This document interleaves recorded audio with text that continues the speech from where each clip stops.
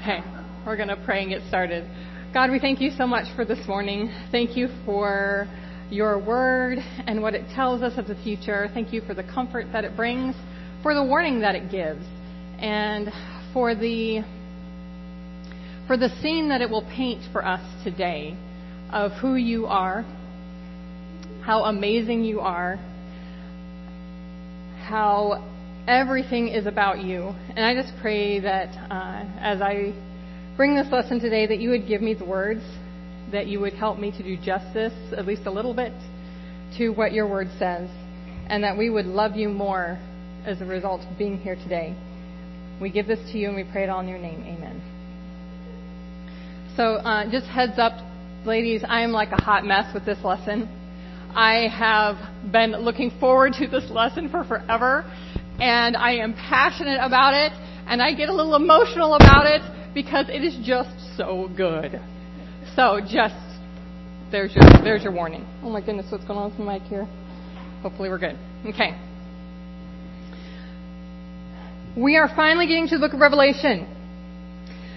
Prime Minister Winston Churchill once described the Soviet Union as a riddle wrapped in a mystery inside an enigma.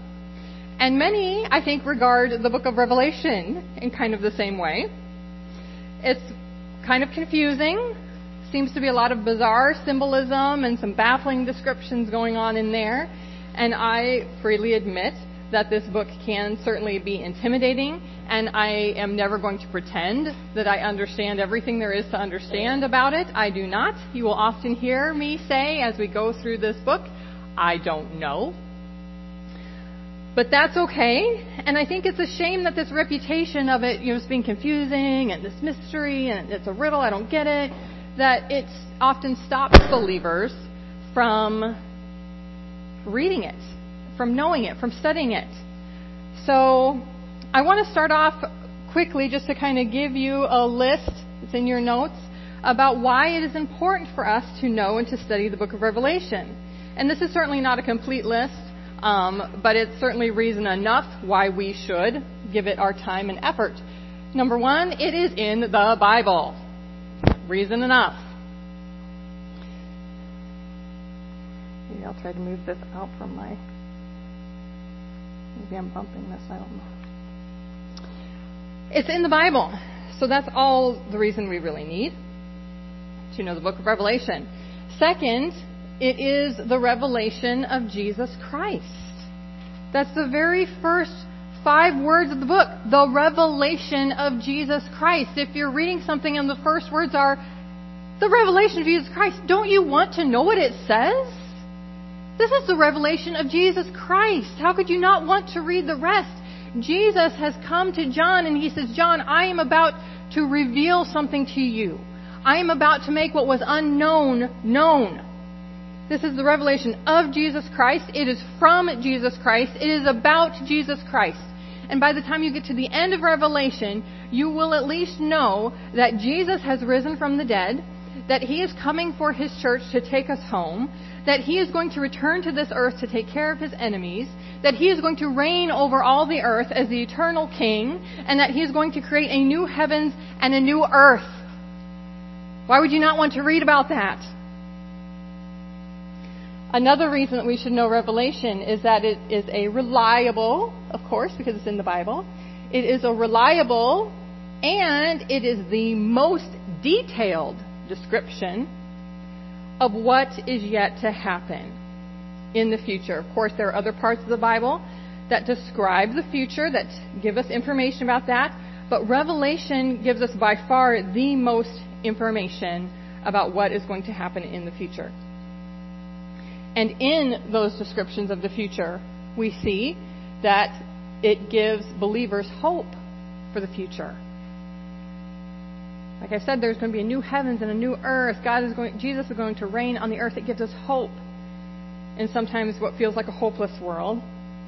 It gives unbelievers warnings for the future, because I'm sure, as you know, Revelation is not all sunshine and roses. There's some very hard things in there to warn those who don't know Jesus. And third, it should hopefully give believers motivation to warn unbelievers about the future. Because not only does it give us hope, but it should also give us a heart for the lost, to see what they are going to have to endure if they don't know Jesus, and that hopefully it gives us motivation to warn them. And we'll also see that Revelation contains 7 promises of eternal blessing. And I've listed them there for you. If you didn't get a sheet last week, I've put it out there again. But there's an article that I have about the significance of the number 7. Hopefully you've had a chance to kind of read through that. We'll see the number 7 a lot, especially in the book of Revelation. It's some people call it the number of God. It is a number that God uses often to signify completion or perfection, that everything has been done. So we have these 7 blessings in Revelation. And while some of those blessings are in regard to the future, some of those can apply even to us today. For example, the very first blessing in the book is Revelation 1:3 that says, "Blessed is the one who reads aloud the words of this prophecy, and blessed are those who hear and who keep what is written in it, for the time is near." That's a blessing that can apply to us today. And of course, we're blessed if we obey and believe all of God's Word, but Revelation is the only book with this specific promise. It's the only book in all the Bible that specifically says, if you read it, if you hear it, if you obey it, if you believe it, you will be blessed. And I think part of the reason for that is that when you start getting into it, it sort of reads like a sci-fi novel at times. It gets pretty funky, it gets pretty weird. And I think it does cause many to roll their eyes and say, "Oh, come on, you're a fool if you believe Revelation. Are you kidding me? Seriously? That's nonsense. That stuff's never going to happen." And so I think this is part of the reason why God promises to bless those who believe Him in this book, because it can seem kind of unbelievable at times. And then our 5th reason is that last words are often very profound and significant. You'll never forget the evening that I drove up to Sioux City. My dad was in the hospital. He was fighting cancer. We knew that his time was short. We knew the time would come when he really wouldn't even be coherent enough to know what was going on or to have conversation. And I remember just taking an evening, because I knew Mom wouldn't be there because she was always there. But I knew she would be home by then, and I could leave my boys at home with my husband because they were little. And I wanted to go up there to say to him what I wanted to say, because I just didn't want anything left unsaid. And I rehearsed it in my mind as I drove up to Sioux City, like this, and it still felt inadequate. Like, this is what I want my dad to know. Before I have to say, is this me? I suppose I could sorry, I don't usually go sleeveless. I'm not really, I guess I'll do this. We're all ladies in here, I guess. Maybe that'll help with not bumping that. It's just what I wanted him to know. Last words are important. And Revelation is kind of like that. Revelation is God's final word to us. Jesus appears to John in all of His glory. We see in chapter 1, He appears with eyes of fire and hair as white as wool, and His feet are like bronze from a furnace. And He appears to John in all His glory, and He says, "Here is my last revelation to you before I say goodbye." Not goodbye in the sense that He would never see John again. Do we have a different chord? Okay. Well, hopefully we'll just pray for it. Okay. That's not a joke. God answers prayers, right? So we can pray for that.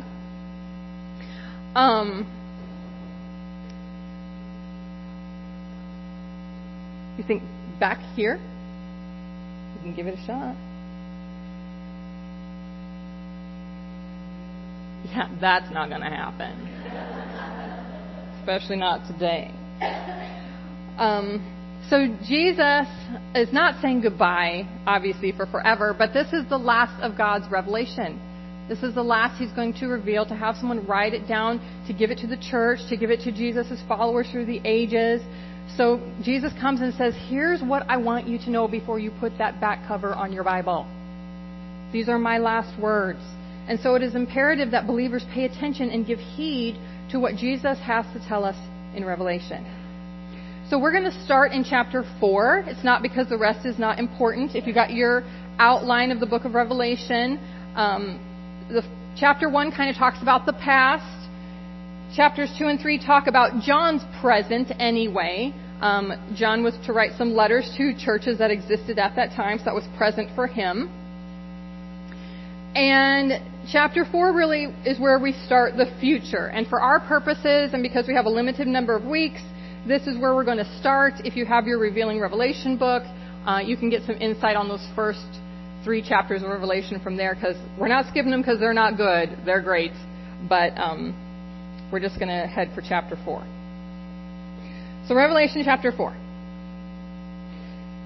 John writing, "After this I looked, and behold, a door standing open in heaven. And the first voice which I had heard, speaking to me like a trumpet, said, 'Come up here, and I will show you what must take place after this.' At once I was in the Spirit, and behold, a throne stood in heaven with one seated on the throne. And he who sat there had the appearance of jasper and carnelian. And around the throne was a rainbow that had the appearance of an emerald. Around the throne were 24 thrones, and seated on the thrones were 24 elders, clothed in white garments with golden crowns on their heads. From the throne came flashes of lightning and rumblings and peals of thunder, and from the throne and before the throne were burning 7 torches of fire, which are the 7 spirits of God. And before the throne there was, as it were, a sea of glass like crystal. And around the throne, on each side of the throne, are 4 living creatures, full of eyes in front and behind. The first living creature like a lion, the second living creature like an ox, the third living creature like with the face of a man, and the fourth living creature like an eagle in flight. And the 4 living creatures, each of them with 6 wings, are full of eyes all around and within, and day and night they never cease to say, 'Holy, holy, holy is the Lord God Almighty, who was and is to come.' And whenever the living creatures give glory and honor and thanks to Him who is seated on the throne, who lives forever and ever, the 24 elders fall down before Him who is seated on the throne and worship Him who lives forever and ever. They cast their crowns before the throne, saying, 'Worthy are you, our Lord and God, to receive glory and honor and power. For you created all things, and by your will they existed and were created.'" Okay, before we dig into that, I'm going to get on my soapbox just a little bit here.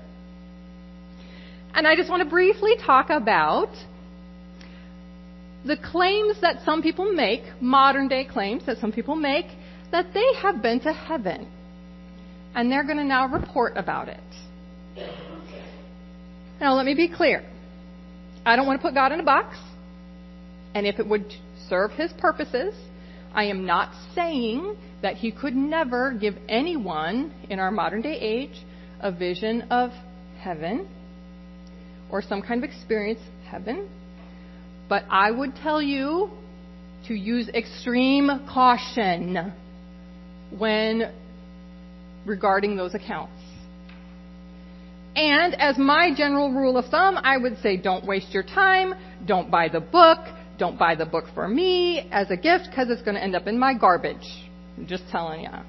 Because that's personally where I would put it. And let me tell you why. I've got 5 reasons there on your handout.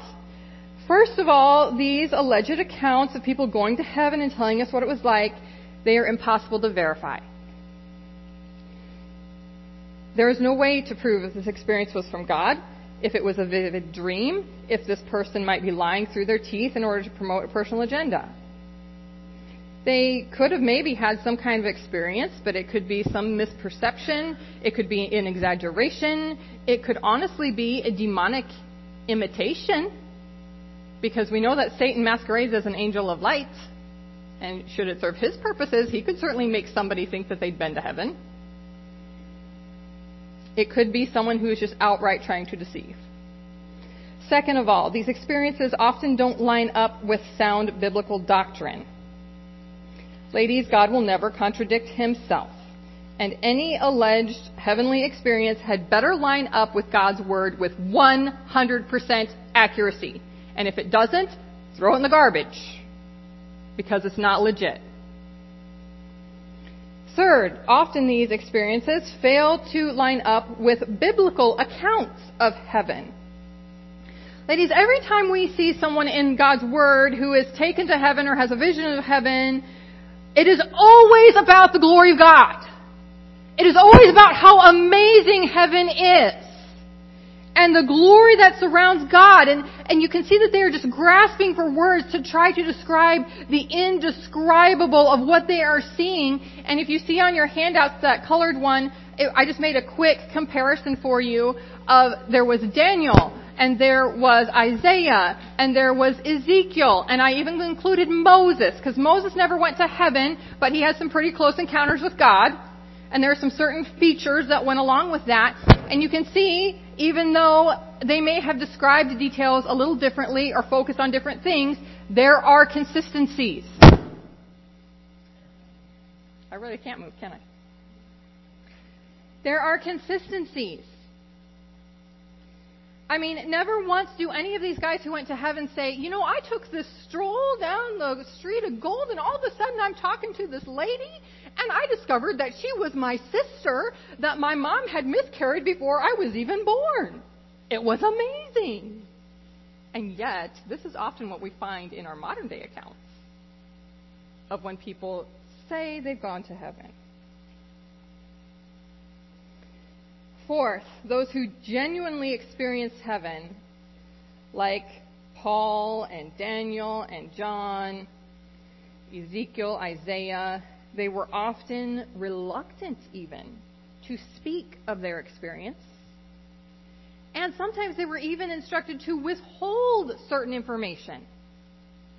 We know that John and Daniel were told not to reveal things, even though they were given extensive visions of heaven. Paul himself too, and he doesn't even name himself. It's almost like he doesn't want to say, it was me. He says, I know a guy, but it was him. I know a guy who 14 years ago was caught up into heaven. He seems kind of reluctant to talk about this. He says, whether in body or out of body, I don't know. I know this man was caught up in paradise. He heard things that cannot be told, which man may not utter. So Paul was told, don't write it down. And honestly, I find it very odd that God would instruct men like Paul and Daniel and John to withhold certain information about heaven, to only then, 2,000 plus years later, seemingly give even greater visions of heaven to people who are like 5 years old, along with permission to give full disclosure about what happened there.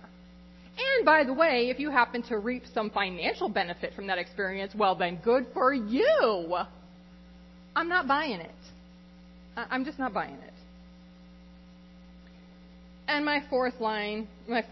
fifth reason, kind of a bottom line for me, is if God wanted us to have more information about heaven, it would be in the Bible.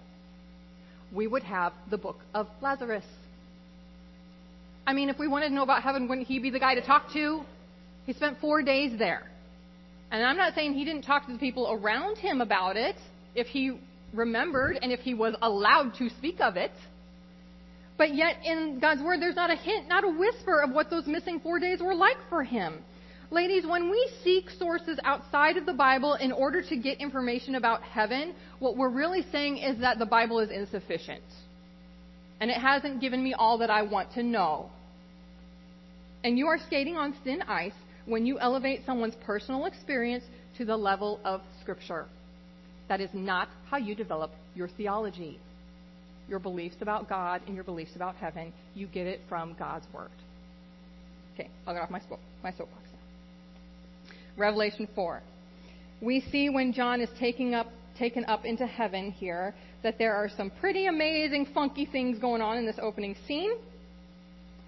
And many times we can get really caught up in all these questions like, Who are these creatures? Who are these elders? What is the seven spirits of God? Why are the elders wearing crowns? Why do the creatures have different faces? And, it is certainly fine to ask those questions. That's good to do. But we also want to be careful that we don't allow all the details, especially in Revelation, because we don't always know exactly what all those details mean. We don't want to miss the forest for the trees. Don't let the details get you so bogged down that you miss the point.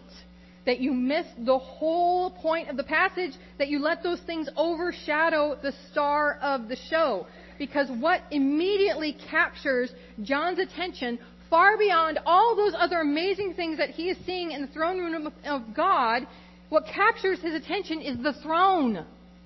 Because in the 11 verses in chapter 4, John mentions the throne of God 13 times.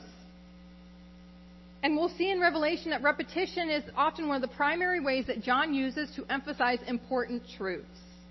And from John's eyewitness account, we're going to learn several important truths about the throne of God and about the one who is on it. God's heavenly throne is, number one, occupied. It's occupied. That is where the King of the universe resides. That is where the one who orchestrates all of the events of the universe sits. This is the one who issues forth the coming judgments that we'll see in Revelation. This is the Creator. This is the Eternal One. This is God Almighty, rightly seated on His throne of the cosmos. It's occupied. Second, we see it as eternally immovable. In verse 2, it says that a throne stood in heaven, or might say standing in heaven. That word could be translated, it means established from eternity, permanent, immovable. The rulers of our earth and their positions of power come and go all the time. Not so in heaven. It is eternally immovable. Third, the throne is indescribably beautiful. John does his best to use these earthly objects to try to explain what the throne looks like. And the characteristics of the throne are almost mixed in with the characteristics of the one who is seated upon it. God is described as having the appearance of jasper, which was crystal clear, diamond-like appearance. He talks about carnelian or sardis, which was a ruby-colored stone.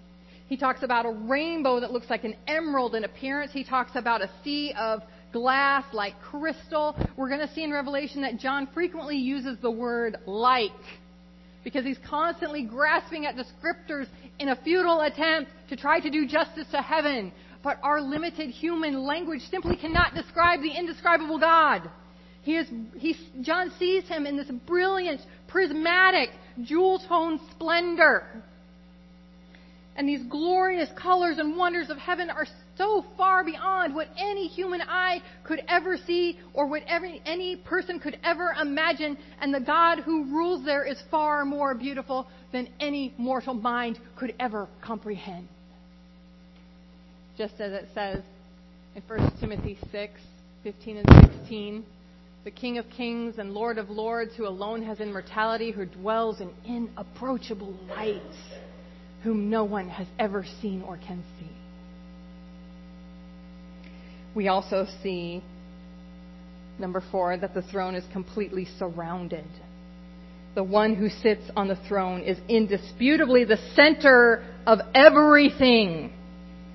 The throne is surrounded by 24 lesser thrones, and on those thrones are 24 elders. Who are these elders?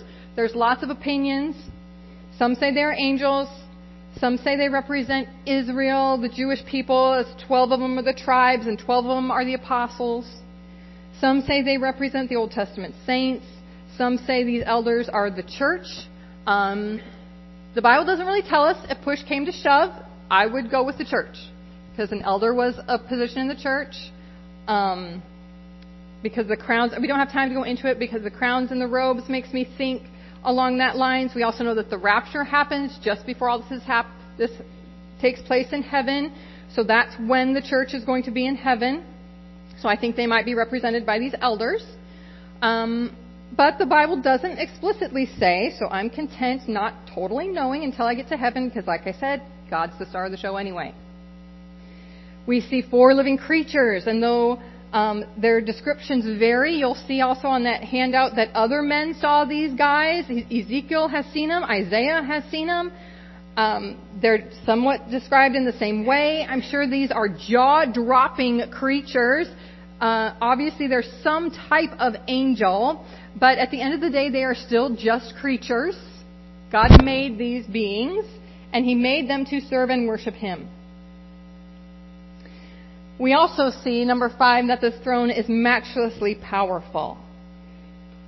We see there's flashes of lightning and rumblings of thunder and burning torches of fire. We see the 7 spirits of God, which is kind of an odd description. Though most scholars believe that that's representative of the Holy Spirit. There's only one Holy Spirit. There's not 7 Holy Spirits. But again, that number 7 could be talking about the completeness of God, the fullness of God. This is the Trinity on display. The Father's on the throne. The Holy Spirit is here represented in this 7 spirits, and we're going to see the Son coming in the next chapter. And we also see that the throne is reverently holy. You know, if I had to choose only one single word to describe the otherness of God, it would be holy. And we see that these beings cry out the exact same words that the angels said when Isaiah witnessed them in the throne room hundreds of years earlier. Holy, holy, holy.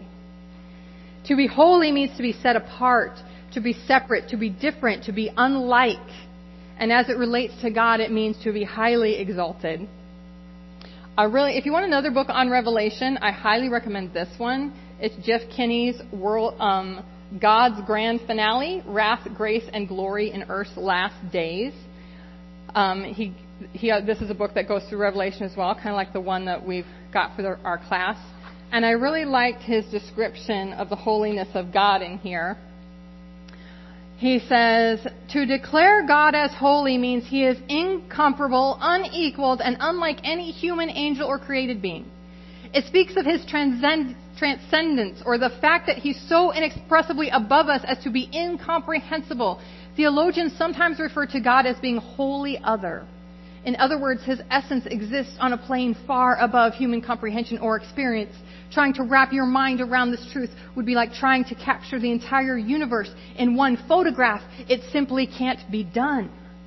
It's like trying to fit the Pacific Ocean into a thimble. Holiness is the sum total of all God's attributes. His grace is holy. His love is holy. His justice is holy. His mercy is holy. His sovereignty is holy. His righteousness is holy. He is holy. This concept is largely foreign to the average Christian today, but when contemplated, it leads us to the one grand conclusion. This God who is seated on heaven's throne is not like us. Not at all. Reverently holy. And there is only one proper response to the holiness of God, and that is worship. And we see that's exactly what the elders and the creatures do. They fall down before the one who is seated on the throne. They cast their crowns before Him. They say, "Worthy are you, our Lord and God." And maybe you're wondering, well, how do we really know that this event happens in the future? Because couldn't this kind of describe any day in heaven? But we're going to see now in chapter 5 that clearly this is a heavenly scene that is yet to come. Because something very specific is going to happen here. Revelation chapter 5, verse 1.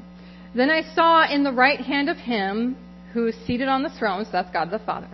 I saw in the right hand of Him seated on the throne a scroll written inside and on the back, sealed up with 7 seals.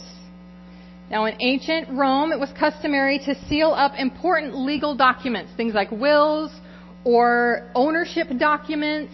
And obviously, if there is a scroll in the hand of God, the scroll is immensely important. So what is it?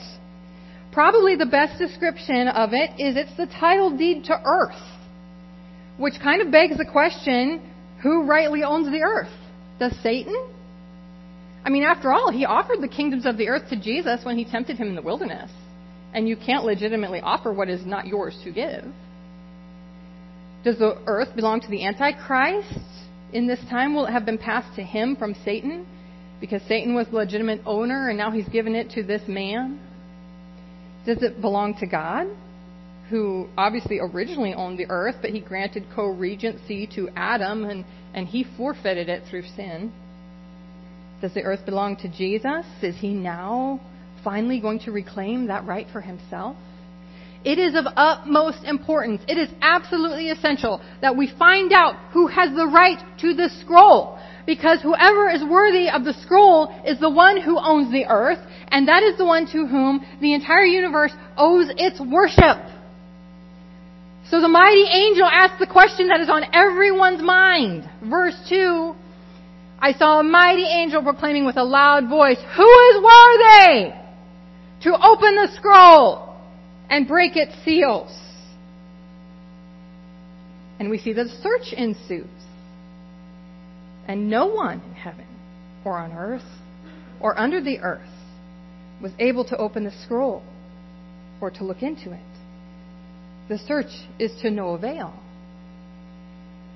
And there is nothing more devastating to John than for him to think that there is no one worthy.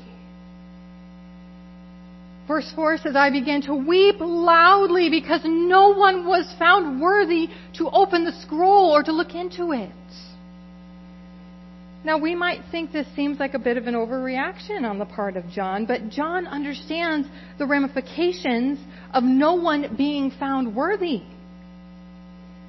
Essentially, this scroll will unveil the culmination of redemption's story and the reconciliation of all things to God. And if no one can open it, then God's plan to redeem and restore His creation that has been devastated by sin for millennia can't come to pass.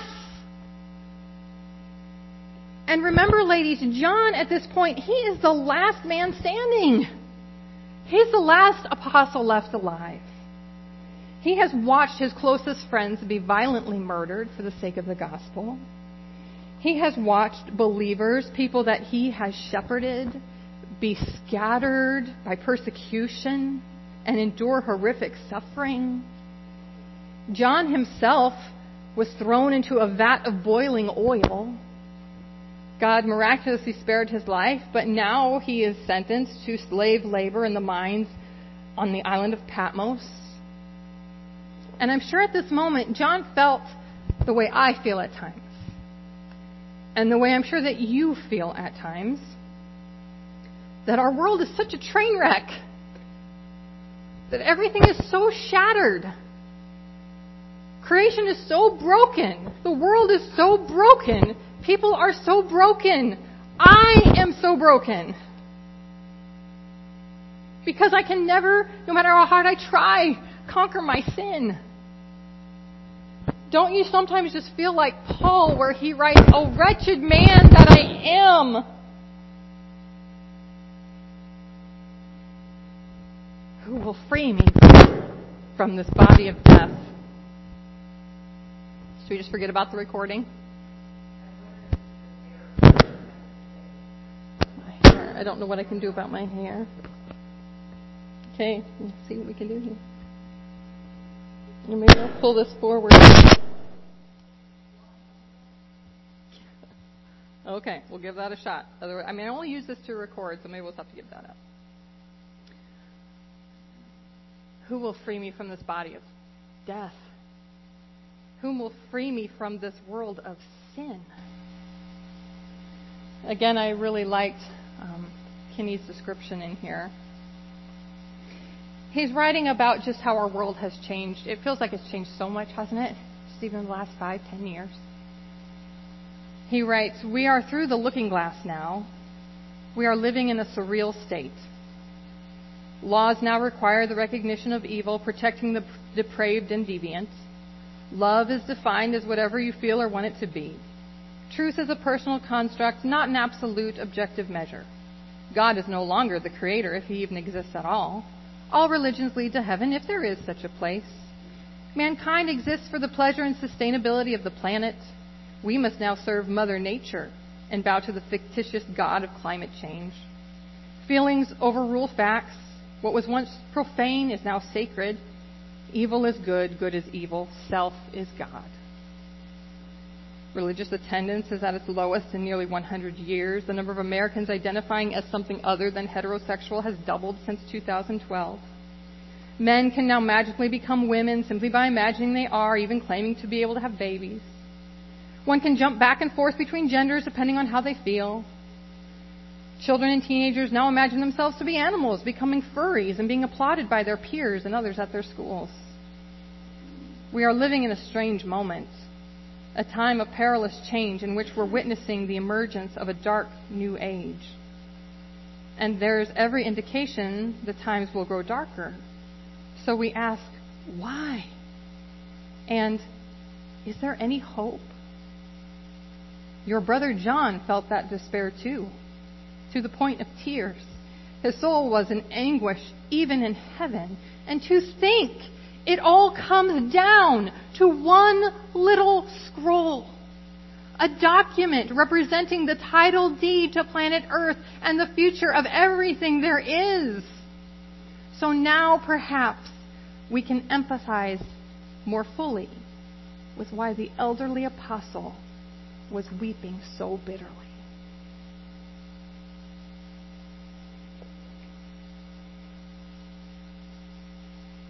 John weeps because this is not how the story is supposed to end. What he didn't realize yet is that the search that was conducted was not because those in heaven didn't know who could take the scroll. The point of the search was to demonstrate that there is only one in all of creation who is worthy to take the scroll. One of the elders issues, I love this verse. It is one of my very favorite verses in all the Word of God. I love this verse, one of the greatest statements. Verse 5, and one of the elders said to me, weep no more. Behold, the Lion of the tribe of Judah, the Root of David, has conquered, so that he can open the scroll and its 7 seals. And we expect an Aslan moment, straight out of Narnia, right? You would expect almost for John to turn at these words and see up on this precipice overlooking the throne room of God, there is a lion. And yet he is a man, and yet he is God. And his mane is rippling in the heavenly breeze. And he has glorious blinding light rays radiating all around him. And he unleashes a roar that is so full of power and so full of glory and so full of majesty that it reverberates throughout the heavens and it makes the ground tremble and quake. And all who are worshiping around the throne have no choice but to fall on their knees in reverence and awe and wonder in the presence of the One. And with a mighty single leap, the Lion of Judah suddenly stands before the throne of the Father, and he takes the scroll and he ushers in the plan of redemption. Sounds like a good scene, doesn't it? And yet this is not what John sees. He's just this person, this God, this being has just been introduced as the Lion of Judah. And yet we see in verse 6, and between the throne and the 4 living creatures and among the elders, I saw a lamb. A lamb. The most gentle and helpless of creatures.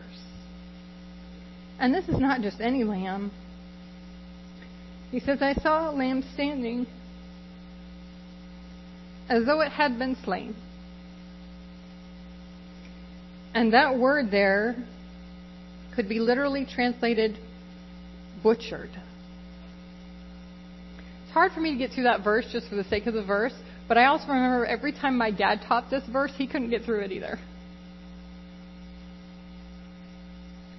This is the one? This butchered lamb is the worthy one? Of course he is. Of course he is. By the very fact that he was slain makes him the worthy one.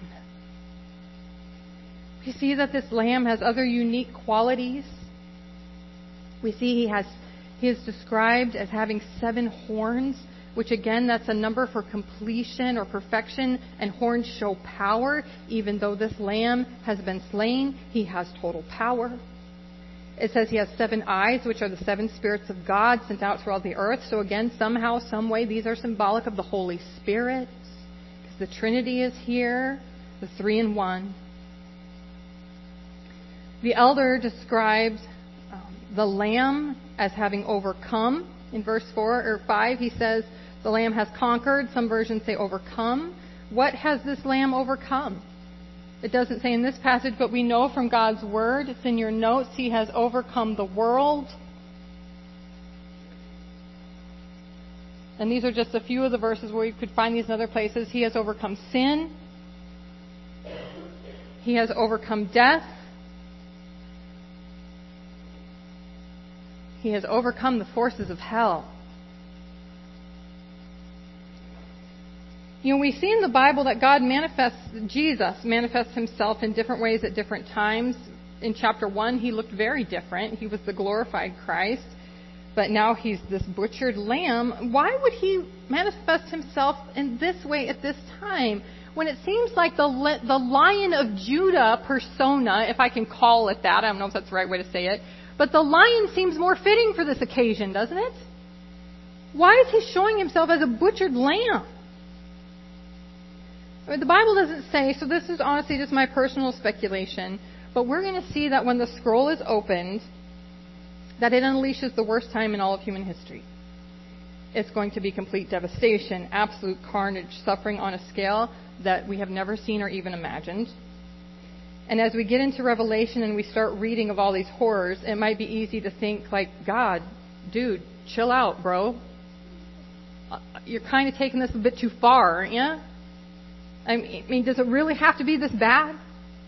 You're kind of going off the deep end here a little bit, God. This is pretty bad. Does it have to be this bad? And we can almost picture this Zeus-like God who is just kind of lost in this fit of rage, throwing his thunderbolts and uncontrolled fury at the world. But of course, nothing could be farther from the truth. Everything that God does or allows always has purpose and plan and precision, and he has great patience. Unless anyone should read Revelation and get into the bad parts of it and think God is just going kind of too far here, first we are shown the slain lamb as a poignant reminder that none of the people on the earth who are suffering the wrath of God during the tribulation, they didn't have to be there. They didn't have to go through it. Jesus was slain. Jesus was sacrificed. Jesus was butchered in our place. He endured the wrath of God so that we wouldn't have to, and yet the majority of mankind continually refuses that offer. And we're going to see even in the tribulation, God keeps making the offer and making the offer and making the offer, and they keep saying, no thanks. So the slain lamb takes the scroll, he's going to break the seals, he's going to usher in God's final judgment on the earth, and he has every right to do so because he willingly bore the wrath of sin to give everyone who would simply trust in him a way to escape it. The lamb is worthy. But the lion is coming.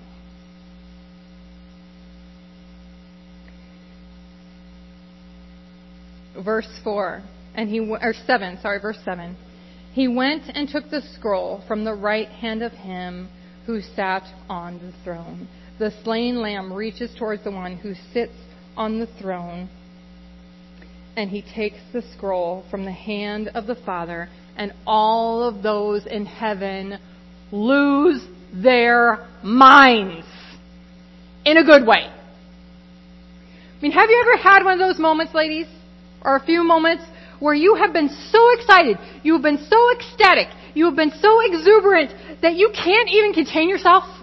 That if you could, you would just jump out of your skin? I mean, it's just the hand I've been dealt, but I think football. Because that's my, testosterone-filled family.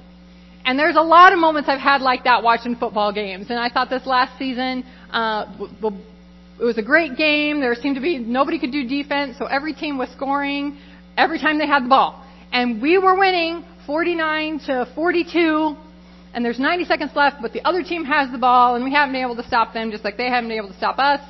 And so they're driving, and they're having a good drive, and the quarterback steps back and, launches a pass to try to get that touchdown that they need to tie the game, and it's intercepted by my son. And it's his first interception ever.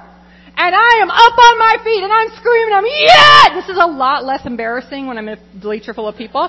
It's like, yes! Yeah! And you're high-fiving people. You don't know who they are. You know what? You can't. Roxy Run, I know you know what I'm talking about, my friend. Roxy's son caught a touchdown pass for the Nebraska Cornhuskers. And I was watching that game on ESPN and I was losing my mind in my living room. Like, did he say Gabe Ron? Did he say Gabe Ron? We're screaming, yelling. Your phone must have been blowing up. I bet. Have you had moments like that? It doesn't have to be football. But moments where you can hardly contain yourself. Well, if you've had a feeling like that, you need to multiply it by about 1,000,000 times. And that is the feeling we're going to have in this moment when the Lamb takes the scroll. And we're going to be there.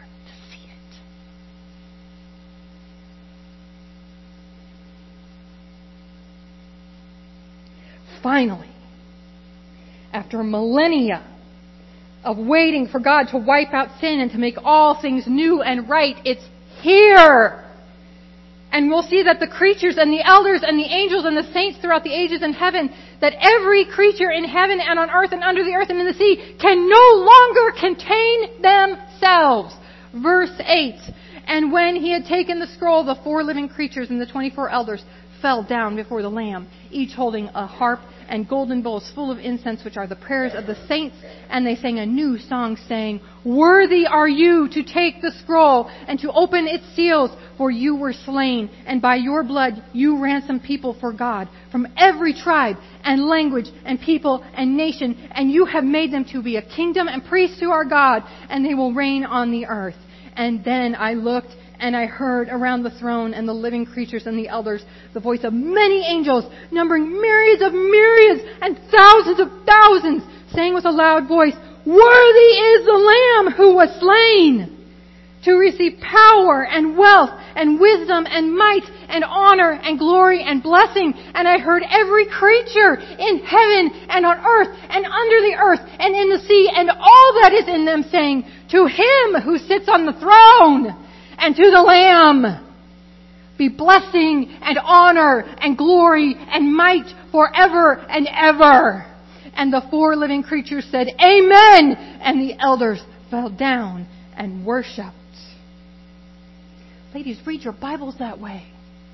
When it says a loud voice, use a loud voice. When it's something glorious, read it in a glorious way. These aren't just words on a page. Our last blanks there, Jesus Christ is worthy of all worship. And there are so many reasons. And I listed just a few because these are the ones that are found in Revelations 4 and 5. We worship Him simply because of His character, who He is. He is holy, holy, holy. He is to be worshipped because the slain Lamb of God endured the wrath of the Father against sin so that we could escape it. He is worthy to be worshipped because He is the only one worthy to open the scroll, to usher in God's plan to redeem His fallen creation. He is worthy to be worshipped because somehow, some way, even though Jesus is just beautiful beyond description, somehow, some way, He will yet forever bear the physical scars of the cross. And He's not doing that because He can't get rid of them. Of course He can. But He will bear those scars as an eternal reminder to us of how much He loves us, of how far He was willing to go, of how much He was willing to sacrifice so that we could be saved. He is worthy to be worshipped because He ransomed repentant sinners from every tribe and tongue and people and nation. He is worthy to be worshipped because He will ensure that His saints will rule and reign with Him in His kingdom. Ladies, number 2 there, worship is about God, not us. In our sin nature, we have this tendency to make pretty much all of life about ourselves. And yet when John is there in heaven, and despite all the amazing things that are going on in heaven, the throne and the one who is upon it is instantly the center of John's focused attention. Even in heaven, where everything is beautiful and perfect, nothing will compare to the one who is on the throne, and nothing will compare to the Lamb. So how much more should the passing, temporary, insignificant, even sinful things of this world that so easily become the center of our attention not compare to the one who is on the throne, and not compare to the Lamb? Third, worship is motivated by truth, not emotion.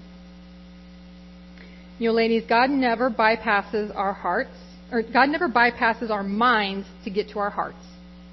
God will always first engage our thinking so that we know the truth, we understand the truth, we understand who God is. And when we understand the truth in our thinking, then our emotions should follow in a proper response to the truth. And that is when worship is genuine. And ladies, please listen, please hear what I'm going to say here. As I talk about worship and emotion, and I'm kind of talking about corporate worship right now, because all of life is worship. But when I think of being with brothers and sisters in Christ and corporately worshiping together, often through singing, emotion is not automatically a sign of true worship. And on the same hand, lack of emotion is not necessarily a sign of insincere worship. Okay? There are many factors that are involved in how we express ourselves in corporate worship. How we've been raised, what kind of music we like, what our background is, what our cultures are. There are also phases in life where it's really hard to engage fully in worship. You know, I remember those days where I was too busy giving the evil eye to a little boy next to me in the row because he's misbehaving. It's really hard to engage in worship when you're stressed just getting there. I remember when my boys were little, that hour before getting to church on Sunday mornings was by far the most unholy hour of my entire week. Get in the car, we're going to church. You're going to be late. I mean, that's how it feels. And then you're supposed to come and worship. It doesn't always work real great. There's also times that we have of hardship and trial. There are times when we struggle with doubt. There are times when we're wrestling with God. There's times when we're just struggling in life. You know, I thought again to that time when I knew that Dad was dying, and I would stand there in church pretty much like a statue, because I knew if I opened my mouth to sing, I would not make it. And I knew even if I engaged my brain in some of the words, I probably wouldn't make it. And not that I minded crying in church, but I had very little boys at the time, and I didn't want them being upset and worried, why is Mom there crying? So I stood there, probably looking like a really grumpy statue. And anybody not knowing me might think, wow, what a grump. Does she even know the Lord? She's not even singing. Why isn't she worshiping? Because we do have those thoughts, don't we? We don't intend to, but we do. You know, I kind of, at times when I'm at the front of the stage singing, for me, I like that, not because I necessarily want a microphone or that I'm the best singer or that I want people paying attention, but I've noticed that I think more about what I'm saying. Because first of all, I want to get it right. You know, I'm singing, I don't want to mess up the words. But I think about it more. And when I think about it more, my emotions respond. And I think everyone should be required at least once to be up on the stage. I just think it would be helpful. And there's sometimes when I look out and I almost want to laugh. And again, I am not picking on anybody. Like, you're all going to be paranoid. Like, next time Christy's up on the stage, I better look like I'm worshiping. I'm not saying that. But there's times when we sing songs like, that one, there's joy in the house of the Lord. You know that one? And people are like, there's joy in the house of the Lord. There's joy in the house of the Lord today. We won't be quiet. We shout out your praise. Yeah, and I kind of, again, I'm not picking, I'm just talking about the general feel. Like, I'm not picking on any specific person. I promise you. Because I am guilty as charged. Like, I can be there singing on a Sunday at my seat, and all of a sudden I realize I'm making a grocery list in my head, and I'm not even thinking about the words that are coming out of my mouth. I'm not telling you that you need to raise your hands, that you need to fall on your knees, that you need to get out your tambourine or your worship ribbon. Though, Hallie, I'm still waiting. But, sometimes I think, people, can you crack a smile? Are you thinking about the words that are coming out of your mouth? And I get it. Like, maybe you don't feel good or you have little kids. There's other factors, okay? I'm not, please don't think I'm pointing a finger. But all I'm trying to say here is that I want to challenge you. And it's not, like I said, all of life is worship, but I just want to challenge you. And I don't know, there's just something about Lamar's Bible Church. I love Lamar's Bible Church, and I've been in different cultures, and I've worshiped in so many different ways. And sometimes I just wish we felt more free to let our emotion go with our worship. And maybe it starts with us, ladies. Maybe we just need to close our eyes and not worry about what we think other people are thinking. Because they might not be thinking that at all. I mean, when I see someone with eyes closed, or sometimes silent tears, or sometimes hands up, it blesses me. And again, that can be a show. Okay, only God knows the heart. But it motivates me to maybe feel a little more free to worship in that way too. So all I'm telling you, and we all have different styles, we all have different preferences. I'm not saying we all have to look the same. God made us unique. All I want to challenge you with today when it comes to worship, engage your mind. Think about the words. And then if an emotional response wells up within you, then do it for God. Do it for the audience of one. Worship for Him. And not worrying about what other people might think. Because I guarantee you, ladies, and this is like our last blank here, worship is not a spectator sport. And I guarantee you that in heaven, there's going to be no back row of bored, sleepy, distracted, self-absorbed worshipers. Everyone in heaven will wholeheartedly participate. They will be fully engaged. They will be caught up in the wonder of it all. And I guarantee you that all of us in heaven will it will involve overwhelming emotion. I mean, my dad would have never moved a muscle while we're singing songs. He was raised strict Mennonite. But I guarantee you that's not how he's worshiping now. It is involving emotion. And Revelation chapter 5 paints this beautiful picture of this group of beings that are so varied. There's elders, there's the four living creatures, there's angels, there's humans. And all of the differences that could separate us here on earth, all of those differences will be forever set aside as we together, as sisters in Christ, worship with one accord. Aren't you so looking forward to that? No more distractions, no more making grocery lists in our heads, no more trying to corral unruly kids, no more looking at our watches wondering how long the song is going to take, no more being critical of the tempo that it's going at, no more wishing that the drums weren't so loud, no more worries and burdens and stresses and hardships to weigh down our hearts. No more looking around at other people and maybe subconsciously judging them for the way they're expressing themselves. No more looking around at others and wondering what they may or may not be thinking about me as I try to express my worship, because every eye will be laser focused on the throne, and every mind will be fully consumed with the worthiness of the Lamb, and every heart will be perfectly pure and sincere as together we will lift our voices to the audience of one. And by the way, we will all be musically talented. There you go, my friend. I was actually going to have us try to do that together with a song, but we don't have time. One of my absolute favorite songs, and we do sometimes sing it here, and there is a song kind of coming from Revelation in second service. So maybe you can think about this scene as you sing that today. I also love the song Is He Worthy by Chris Tomlin. It comes right out of Revelation 4 and 5. And I was playing that for myself several times this week, on my knees, tears falling down my face, so looking forward to the day when we will worship God perfectly and see Him with our own eyes. Next week is Revelation, no Sunday school next week, because we have the annual Women's Committee meeting, and I want to encourage you, obviously, all to be on a committee. So be on a committee. Go to that. So no Sunday school next week, so 2 weeks. We'll be talking Revelation 6 and 7, sealed judgments, sealed servants.